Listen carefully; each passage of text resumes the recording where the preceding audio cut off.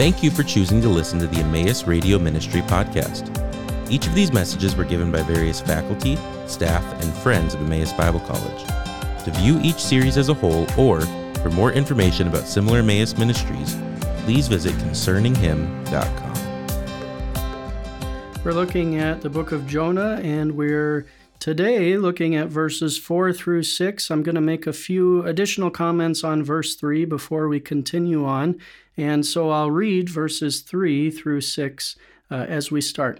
But Jonah rose up to flee to Tarshish from the presence of the Lord. So he went down to Joppa, found a ship which was going to Tarshish, paid the fare, and went down into it to go with them to Tarshish from the presence of the Lord. The Lord hurled a great wind on the sea, and there was a great storm on the sea, so that the ship was about to break up. Then the sailors became afraid, and every man cried out to his God, and they threw the cargo which was in the ship into the sea to lighten it for them. But Jonah had gone below into the hold of the ship, lain down, and fallen sound asleep. So the captain approached him and said, "How is it that you are sleeping? Get up, call on your God. Perhaps your God will be concerned about us, so that we will not perish."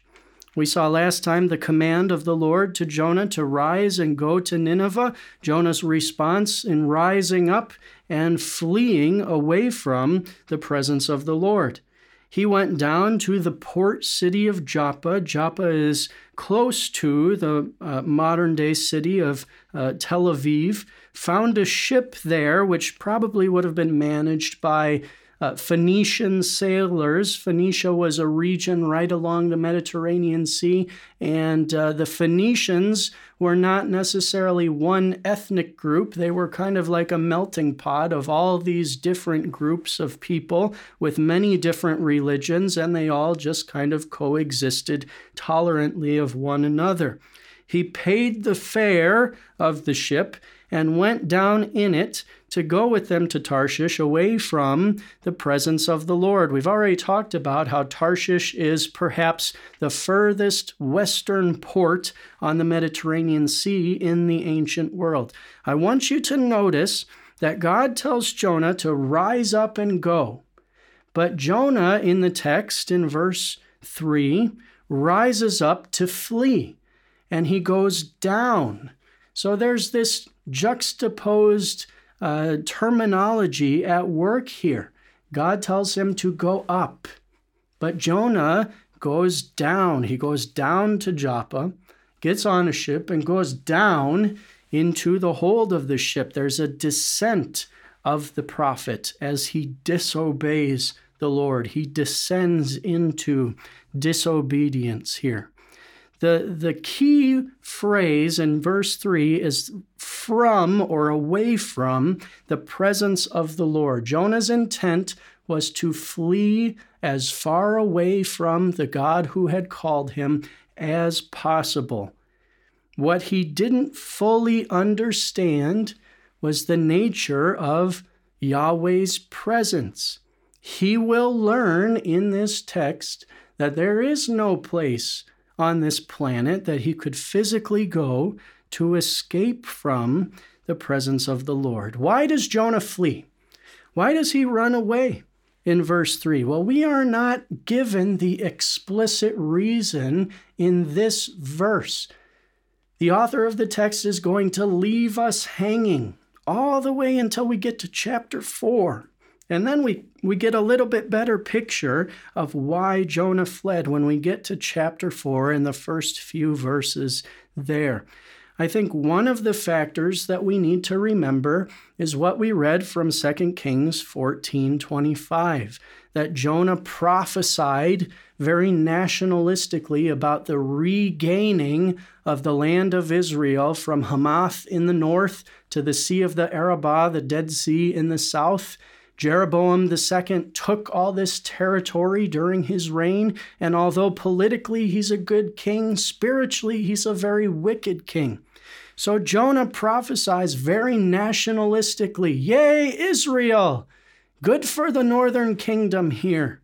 But then when God tells Jonah, now I want you to go to this foreign nation who has previously oppressed your people, Jonah does not have a lot of interest in doing that.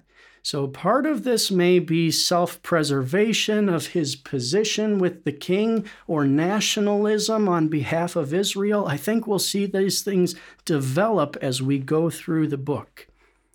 The danger, of course, of trying to run away from God is that he might, and oftentimes he does, pursue after us. And that's exactly what Jonah would experience here in the next several verses. Verse 4, beautiful Hebrew imagery. Here the Lord hurls a great wind on the sea. It's as if the Lord, something like the Greek gods of old, conjures up the wind and the storm on the sea and tosses it after Jonah. God, of course, is the creator of all things and is sovereign over nature. That's one of the major themes of the book of Jonah. And so the Lord, in pursuit of the prophet, tosses this storm after him. In ancient Canaanite mythology, Baal or Baal was the god of the storm, the god of lightning, and roughly became equivalent to the Greek god of perhaps Zeus later on. Perhaps God's control of nature here was meant to poke and pry at this Canaanite mythology. It is not Baal here who is in charge of the wind and the waves. It is the Lord God of Israel tossing this wind after Jonah, creating this storm on the sea so that the ship is about to be broken up. The Lord is sovereign in this text over the natural world that he has created. And it makes us think of the words of some sailors later in the future recorded in the books of the New Testament. Who is this that even the wind and the waves obey him? Spoken, of course, of the Lord Jesus Christ. The reaction of the sailors to this comes in verse 5. When the sailors see this wind and this storm, they become afraid. Now, this tells us this was not just a normal storm on the sea. These were experienced sailors, Phoenicians, who had lived on the sea for quite some time. They would not be shaken by any old storm. This was something perhaps that they had never seen before. And every man cries out to his own God. This shows the polytheism and even the inclusivism of the Phoenicians. They each call out to their deity. They would have been polytheistic, worshiping many different gods. And because the Phoenicians were did not generally come from one location, but were a conglomeration of many different nationalities, they would have had many different gods represented there. Each one is crying out to their own God, asking for protection. They throw the cargo which was in the ship into the sea to lighten it for them so that they can stay afloat. But, interestingly, Jonah has gone below into the hold of the ship, lain down and fallen sound asleep.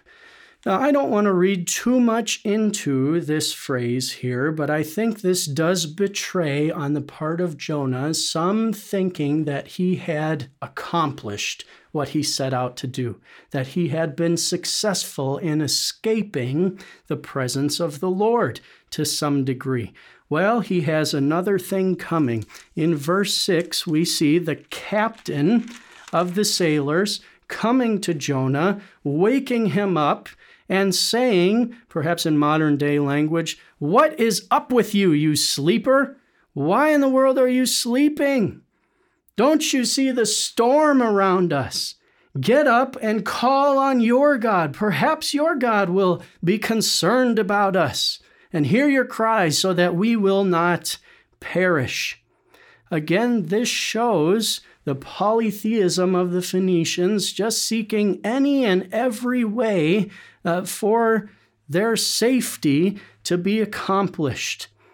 This is reminiscent, the mentality, the worldview of the Phoenician sailors is reminiscent of the people of Athens as Paul encounters them in Acts chapter 17. And so I'm going to turn to Acts 17 for a moment and read a few verses there that remind us that there is only one true God, no matter what human beings may think. This is Acts chapter 17, and starting in verse 22. Now, Paul is in Athens. He's standing before the council of the Areopagus, and he says to them, "Men of Athens, I observe that you are very religious in all respects. For while I was passing through and examining the objects of your worship, I also found an altar with this inscription, 'To an unknown God.' Therefore, what you worship in ignorance, this I proclaim to you." The Athenians were so polytheistic and multi-religious, they even had an altar to a hypothetical or unknown God so that they potentially wouldn't anger something or someone that they didn't necessarily even know about. This reminds us of the Phoenician sailors, and particularly the captain who says to Jonah, "Call out to your God." He's attempting to find any way that if there's something or someone that has been offended, that they could get back to a right relationship with that deity somehow. In Acts 17:24, Paul goes on to say, "The God who made the world and all things in it, since he's Lord of heaven and earth, does not dwell in temples made with hands. Nor is he served by human hands as though he needed anything, since he himself gives to all people life and breath and all things. And he made from one man every nation of mankind to live on all the face of the earth, having determined their appointed times and the boundaries of their habitation, that they would seek God, if perhaps they might grope for him and find him, though he is not far from each one of us. For in him we live and move and exist, as even some of your own prophets and poets have said, for we also are his children. Being then the children of God, we ought not to think that the divine nature is like silver or gold or stone, an image formed by the art and thought of man. Therefore, having overlooked the times of ignorance, God is now declaring to men that all people everywhere should repent, because he has fixed a day in which he will judge the world in righteousness through a man whom he has appointed, having furnished proof by all men, by raising him from the dead. Though these sailors and the Athenians here in Acts 17 do not recognize the God of Jonah, he is God nonetheless. You know, you may have never acknowledged the God of the Bible as true and real, yet your determination of him and how you see him does nothing to change the fact that he really is truly God over all. The Phoenician sailors believed in just about everything but the one true God, and yet they almost perished at the judgment of that one true God on the ship with Jonah. The first step on the path to salvation is to recognize that there is a God in heaven, and his standard is perfection, righteousness, and obedience to him from humanity.